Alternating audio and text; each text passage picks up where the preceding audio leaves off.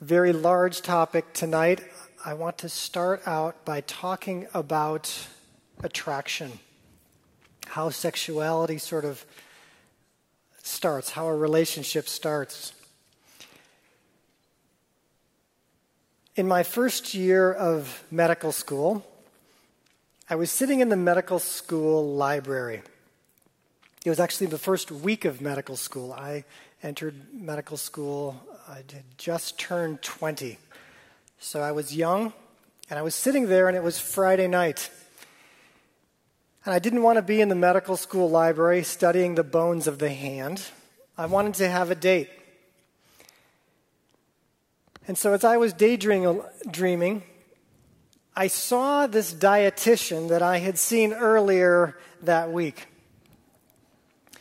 And I just stopped studying immediately, and I said my first prayer in medical school, something like, "Oh, please let her come this way."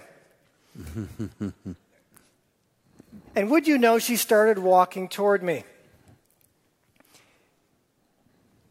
Well, my heart sped up, and I was not believing this, and I said, and let her stop at my cubicle. And sure enough, she stopped at my cubicle. I almost fell out of my chair. And I looked up at her, and I felt that I had this dry mouth. I couldn't even speak. And this is sort of the kind of woman who could make you write bad checks. It was, as a 20-year-old, I was just, my mind seemed to go blank. And she said to me, "Are you a medical student?" Well, I was excited. I knew the answer to that question. I couldn't speak, and so I just nodded, and I said, "Mm-hmm." And then she asked me another question. She said, "What year are you?" I was so excited. I knew the answer to that question. I held up one finger. I said, "First year." And then it was entirely unexpected. She sort of looked at me, wrinkled her nose, and said, "I'm actually looking for a third or fourth year, but thanks anyway." And she kept walking.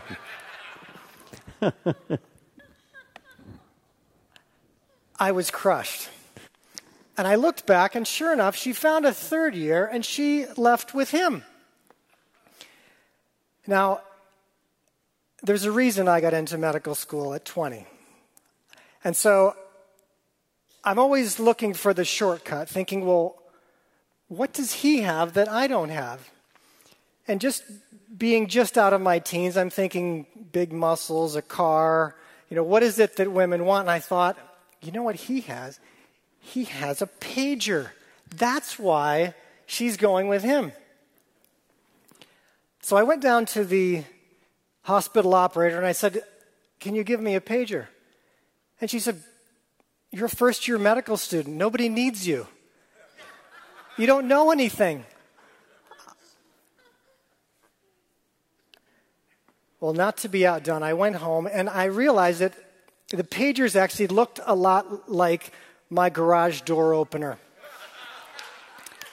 I went to a party with my garage door opener attached to my belt. And I had no better success than I had in the library. So what happens to men's minds when they see a woman who's attractive? What is it that happens to us? We all joke about it, but what's going on? Well, the studies show us that plenty's going on. If you put a man in a laboratory and you give him a cognitive test, he will take the test, and then the second part of the test, you send him to a room to wait for the rest of the testing. But in that room, you put an attractive woman. When he comes back to take the second half of his test, he will not be as smart as he was during the first part of the test. Not only will his scores fall, but If you ask him how attractive he thought the woman was, the more attractive he felt the woman was, the lower his scores on the test.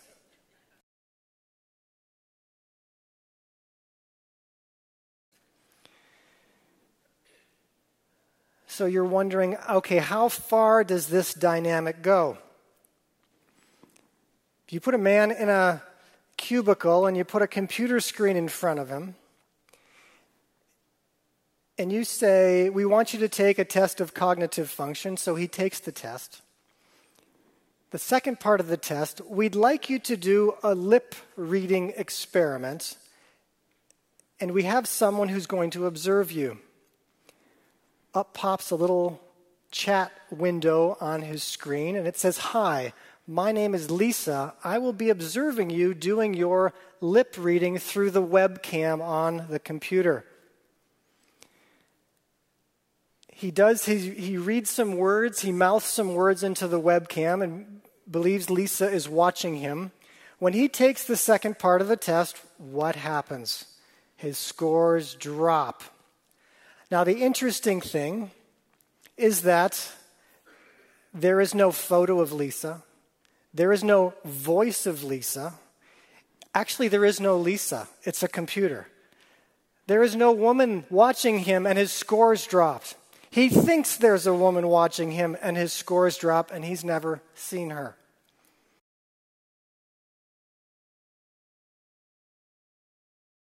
So there is power in how we think or fail to think when we are faced with someone we find attractive.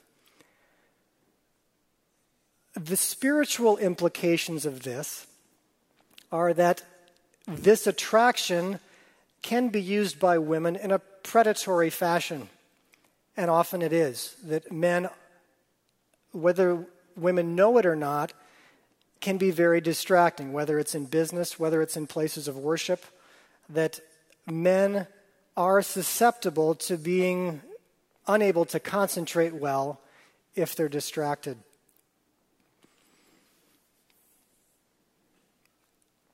A different body of research looked at how we can misinterpret who we're attracted to or why we are attracted. They took a woman and they put her on a wooden bridge 10 feet off a small creek.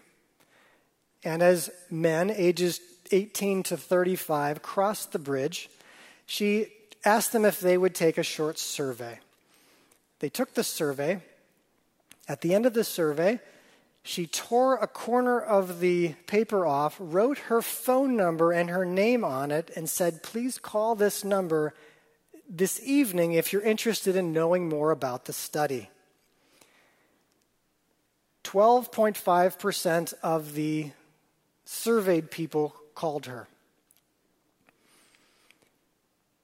Same woman, but you put her on a bridge that was over a canyon and a rapids, a river running through it, 230 feet off the ground.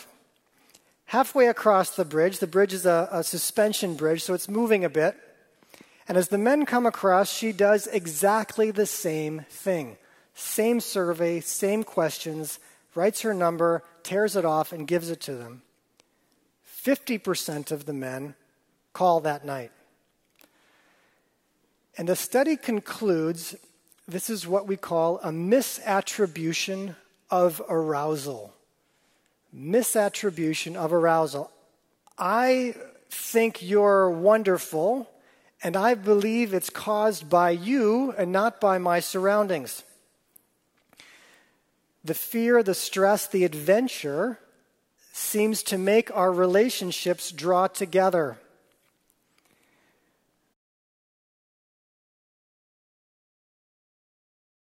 It was about this season, and there was I don't like scary movies, but I had this desire to take this nurse to this scare house, this fright house, supposed to give you a scare about this time of the year. So we went into the first room, and the lights were low. There was a black light, and there was a coffin, and out popped a Frankenstein mannequin. Ooh, it was scary. I was pretty happy that I was going to be able to handle this. And of course, she was grabbing onto my arm even tighter, and I was giving her a little of that bicep that we do when we're younger. But we went into the second room, and out from the door came a man with blue jeans and a white shirt. And it's a black light, so the white was very bright. And he turned toward me, and he had a hockey mask on, and he started a chainsaw. A live chainsaw, and he started running toward me. Now, I grew up in Wisconsin, and I've used a chainsaw and taken chainsaw safety, and I freaked out. And I turned around so fast, I threw her like a sack of potatoes against the wall. And I ran out of that building. Well, she was not so sure that I was the one that she wanted to protect her from that point forward. But imagine yourself, you meet someone, and perhaps it's a very exciting scenario. It is, a business meeting, an adventure, and you meet this person. And because of the environment, you feel this chemistry, this attraction for them. There's another chemical that comes into play if you begin a sexual relationship with them. In fact, this chemical even occurs if we hug one another. It's called oxytocin. And with oxytocin, it forms a bond. Not only does it form a bond, it actually, the research shows that it makes the person more trustworthy. So you meet this person in a very exciting setting, you have a relationship with them sexually, and now you believe that they are trustworthy, and your family and friends are trying to tell you that that's not true. But as they say, love is blind, you cannot see it because of the chemistry.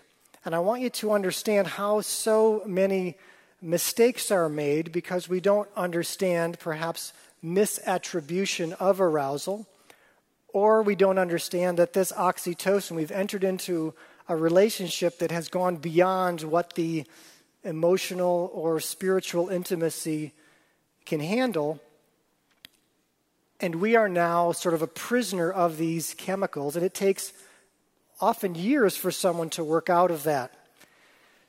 So we've all had friends or family members we've tried to counsel and say, look, this probably is not a good idea. I don't think this person has the character that you are looking for, and the person cannot see it. But when you realize that these types of chemicals come into play, you can be wiser.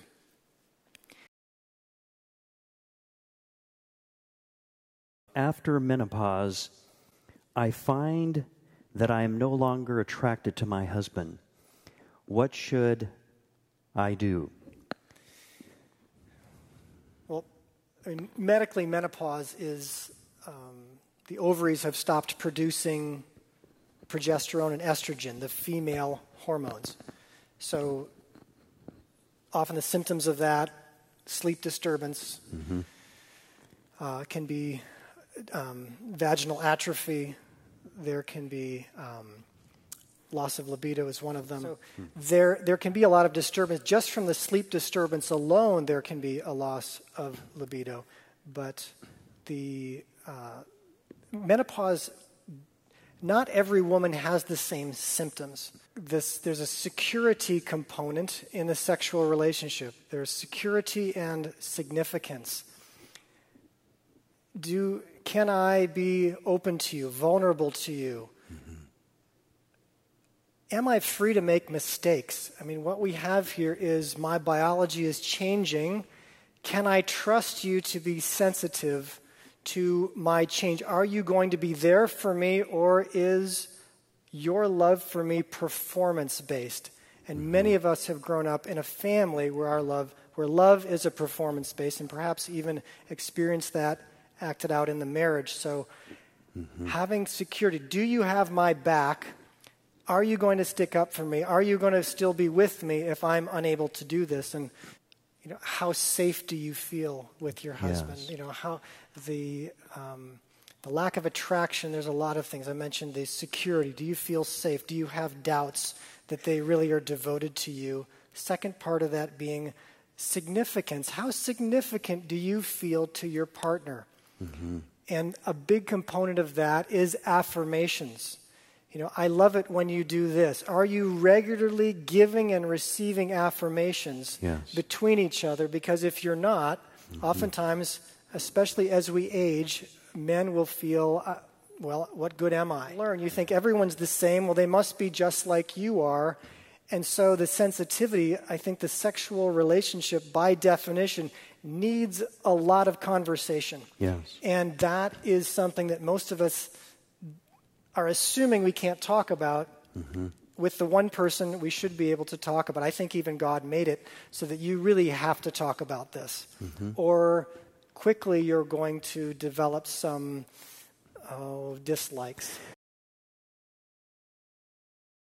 This next question actually moves into even a younger person. Say, my son plays video games that have sexual themes. He says that fantasy is not reality and that it is not sin on the internet.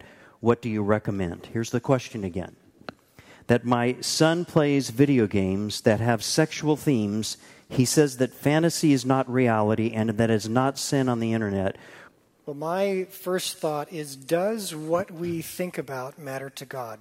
I mean, essentially, you're saying it's on the internet, so it doesn't count. Excuse me. The interesting thing about what Jesus says is your fantasy life is very important. When you go to the future or you fantasize, when you lust for a woman, in that imaginary world, it actually impacts this one. That your thoughts are not benign. That, in fact, what we know about thoughts, they actually have physical structure. They're not just air or nothing. They actually form physical structure in your brain. And if you start having them over and over, they form large highways in your brain.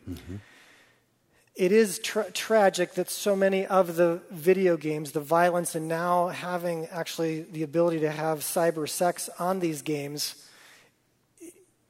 really is destructive to our kids, not just teens, but even preteens. But my first thought is, yes, your thoughts matter to God. And I would start with the education there. Yes, cyber sex, it is pornography, essentially. Yes. We are experiencing images that are meant to arouse, that are meant to, promote this sexual experience. Isn't it? It is, and obviously the earlier the experience, the more susceptible the brain, just like your first drug experience, your first sexual experience, pornography experience, video experience. It essentially is like poison weaving itself into the fabric of the mind. And it's very difficult to get rid of, but not impossible. But the earlier that experience happens, just like people who experience drug use at an early age, the brain starts to sort of form around that. Yes. We are creatures designed for joy, to experience joy, and to experience joy in relationship. And joy produces this dopamine response. Well, dopamine is also produced by sex and by drugs and by chocolate and by any number of other things. And the more powerful that response, the more of that we want. So it's meant to be experienced in a safe relationship. Yes. And a healthy relationship. Unfortunately, so many of us don't experience a healthy relationship in our childhood. And so we are very susceptible to wanting pseudo-joy or more of this dopamine and looking for other sources for it. So once we hit puberty or once we find video games, we jump in with both feet because we haven't experienced the true joy of relationship with our parents primarily. Hugs. I mean, Hugs, that's a great one. Yeah. appropriate physical touch, I think, is so important and perhaps so lacking. Yes. We're all on our phones and communicating, and the studies are saying this is not true, fulfilling communication to get a text. We need face-to-face. We need to see the joy in someone's smile. Dr. Jim Wilder, someone who has really given me a lot of this information when I talk about joy, has done a lot of research in that.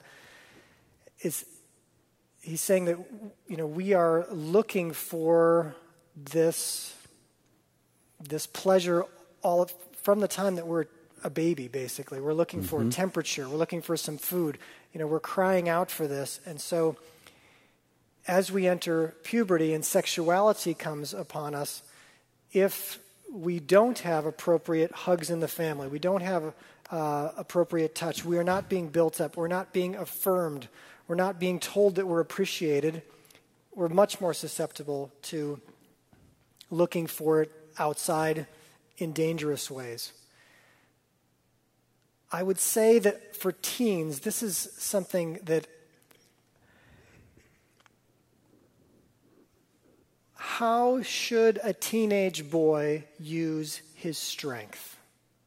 Have we even thought about that as parents? How should a teenage boy use his strength? Because he's got a lot of strength, he's got a lot of energy.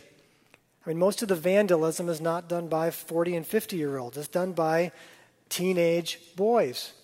They've got all of this energy. What is an appropriate use of that strength? Because I can tell you what the media is telling them. Use it to dominate. Use it to humiliate. Use it to tease. Use it to overpower. Use your strength to get what you want. Get some money. Get your sexual needs met. But we're not actually taught in our families what our strength is for. We don't seem to have other options. Who is telling us that your strength is to help the widows and the orphans? Your strength is to do good over here. Let me show you how to do that.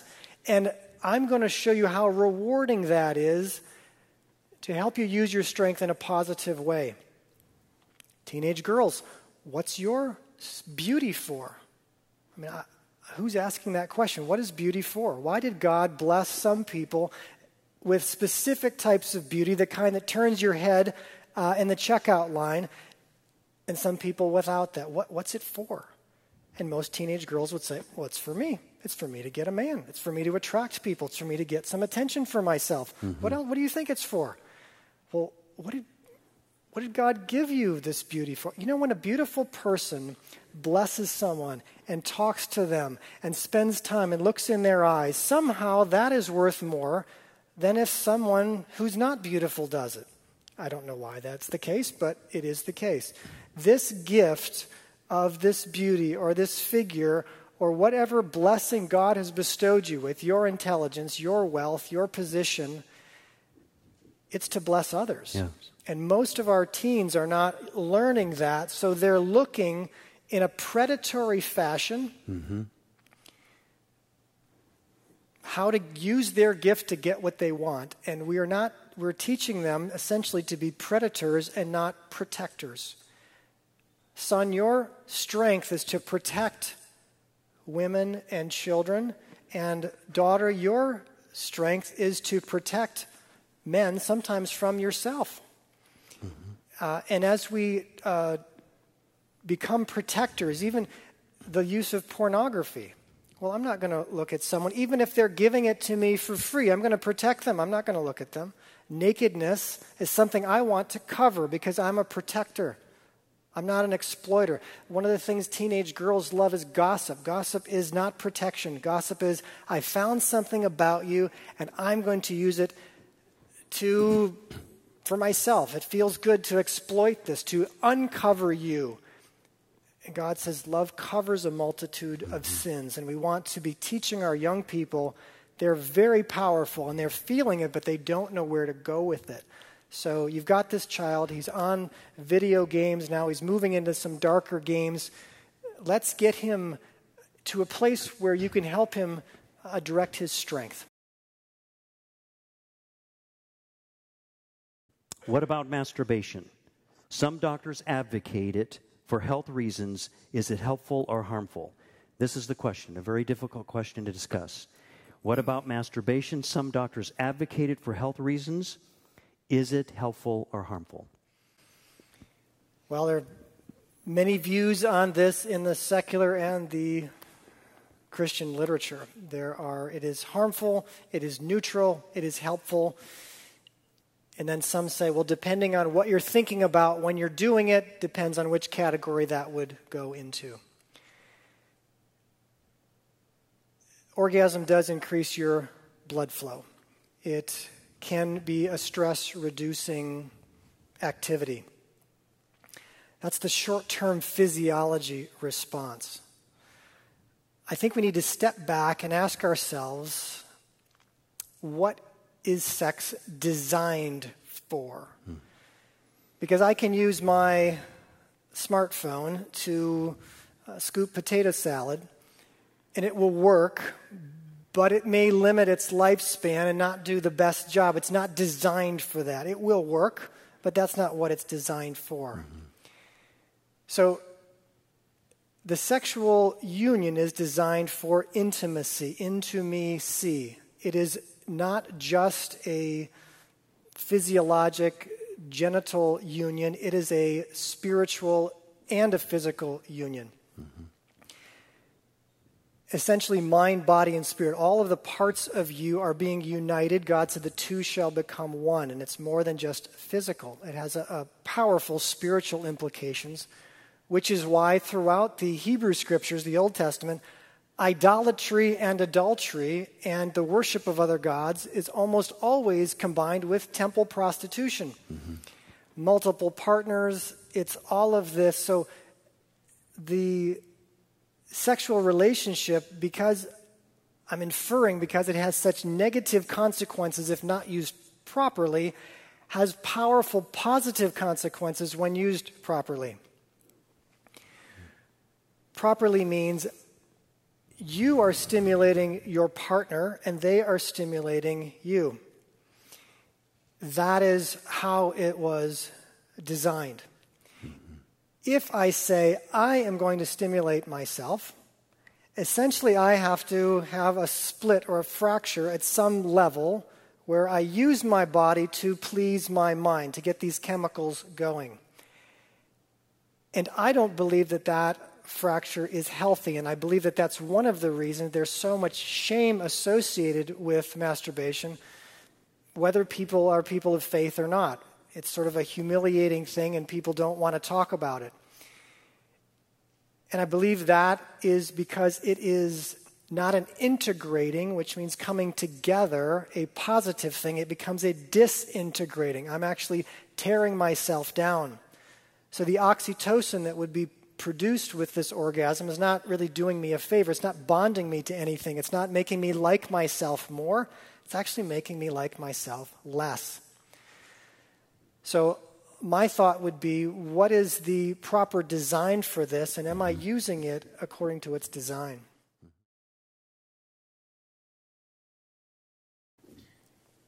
Well, sexuality, always stepping back, saying, not only is it designed for, I said it was designed for this intimacy. I want to be one with you.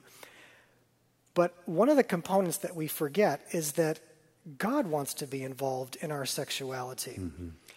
And we have learned from the world that this is my private closet, and he is actually embarrassed by it. And one of the reasons Dr. Welch and I are here talking is God is not embarrassed with sexuality. Right. We need to be discussing this. We don't have all the answers, but we're discussing it.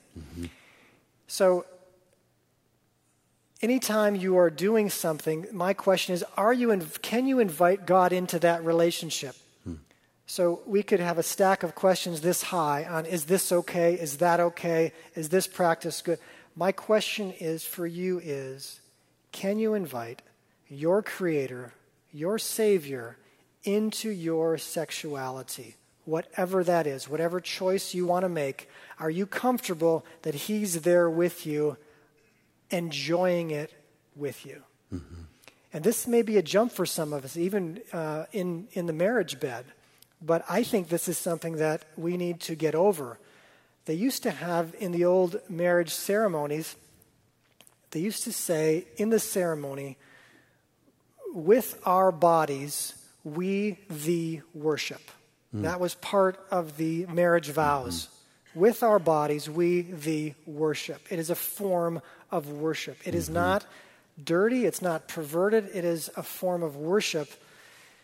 But so much baggage we're bringing into our marriages because of things that have happened before, and perhaps some of the struggles that we're having inside of our marriages, it makes it difficult. And so a lot of married people are using masturbation because they're not getting fulfillment inside of marriage. Yeah.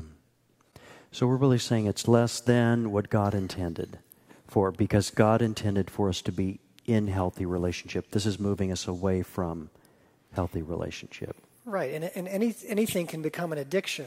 And so this also is a way that people use to soothe themselves. And any addiction can be broken. You know, we can fast from it. It's hard. The body has a craving that you've built up because you have a problem, you have stress in your life, and this is what you use to relieve that stress. Often it's linked with pornography. So we can break those cycles. Often it does take accountability, but it takes someone. Interesting statement. Few of us want to be sick. Nobody wants to be sick, but few of us actually want to get well. That to get well is going to cost you something. We want microwave solutions, but to get out of addiction often is going to take a lot of work and some internal drive. And so you'll need to develop those new skills. Anytime you want to break an addiction, you need to have healthy relationships because you're looking for joy. You're looking for joy, and that is found in healthy relationships, but in smaller doses. So you'll need to, as you fast from this, you'll need to pick up some healthy relationships that you're enjoying, some eye contact, people who are glad to be with you. That's not always easy for people who stay in their room or play video games and those types of things, but parents certainly or other people can encourage them to do that. Okay. Take a Sabbath. Yeah. What happens if we do not allow our kids to take a Sabbath from this kind of anxiety producing? Well, the first thing it does, I believe, is separate us from the ability to hear the voice of God. So often the voice of God is a still, small voice. It is a subtle voice. It comes to you often in those quiet moments. And if you're unable to take a Sabbath, the only time you can hear the voice of God is perhaps in a center of worship, something you've read on a podcast.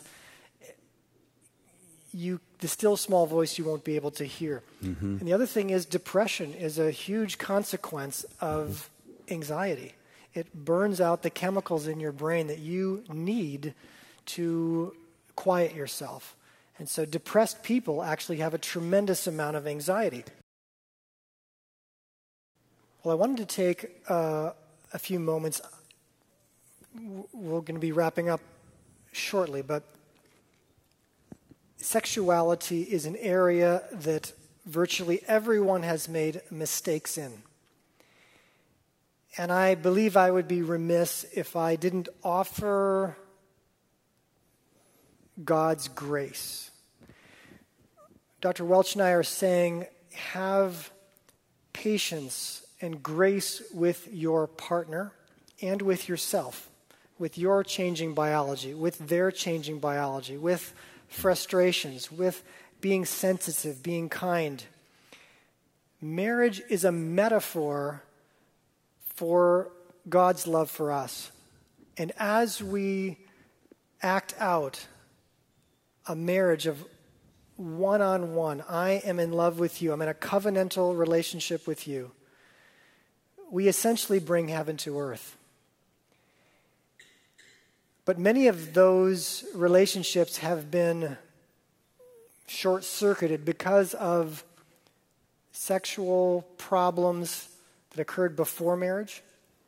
Some of them were mistakes that you made. Some of them were things that people did to you that you never wanted.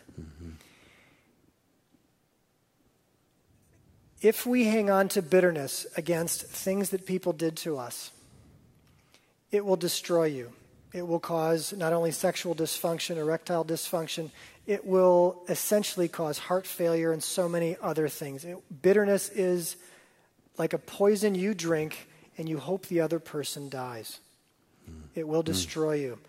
And I believe there's no greater sort of area of bitterness than some of the sexual problems that have happened to us, or perhaps bitterness against ourselves, that we've done something that we know hurts someone else. And I want to give you an opportunity now, just a minute, to spend some time with God. Remember, that woman caught in the act of adultery was brought before Jesus, and he did not condemn her. And your heavenly Father does not condemn you. He is waiting to forgive. He is waiting to help you to forgive that person, maybe that relative. He is so close to those who will humble themselves to ask for forgiveness or give forgiveness. I remind you, forgiveness is like mercy. It is giving somebody something they don't deserve. It is receiving from God what you don't deserve, what I don't deserve, and passing it along. And I want to give you an opportunity to do that in this area of sexuality tonight. Let's just take a minute. Whatever it is, whatever has happened, God wants to help you get over that. So I'm giving you a minute of silence right now.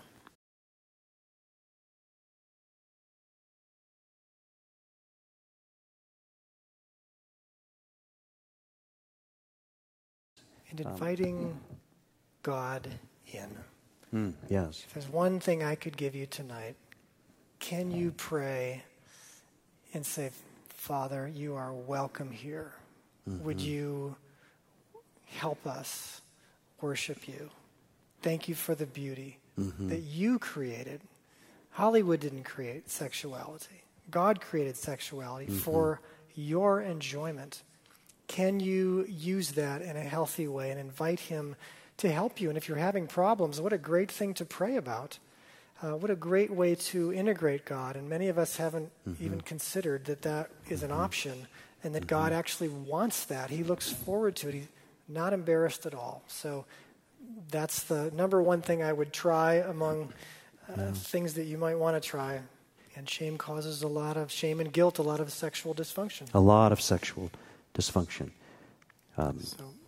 Getting forgiveness, it says in James, that if you're not feeling forgiven, to find someone else. If we confess our sins, confess your sins one to another, and pray for one another that you may be healed. So there is something, especially with sexual sin, often we don't feel forgiven because it still sort of haunts us because the brain has wired it, imprinted it so powerfully.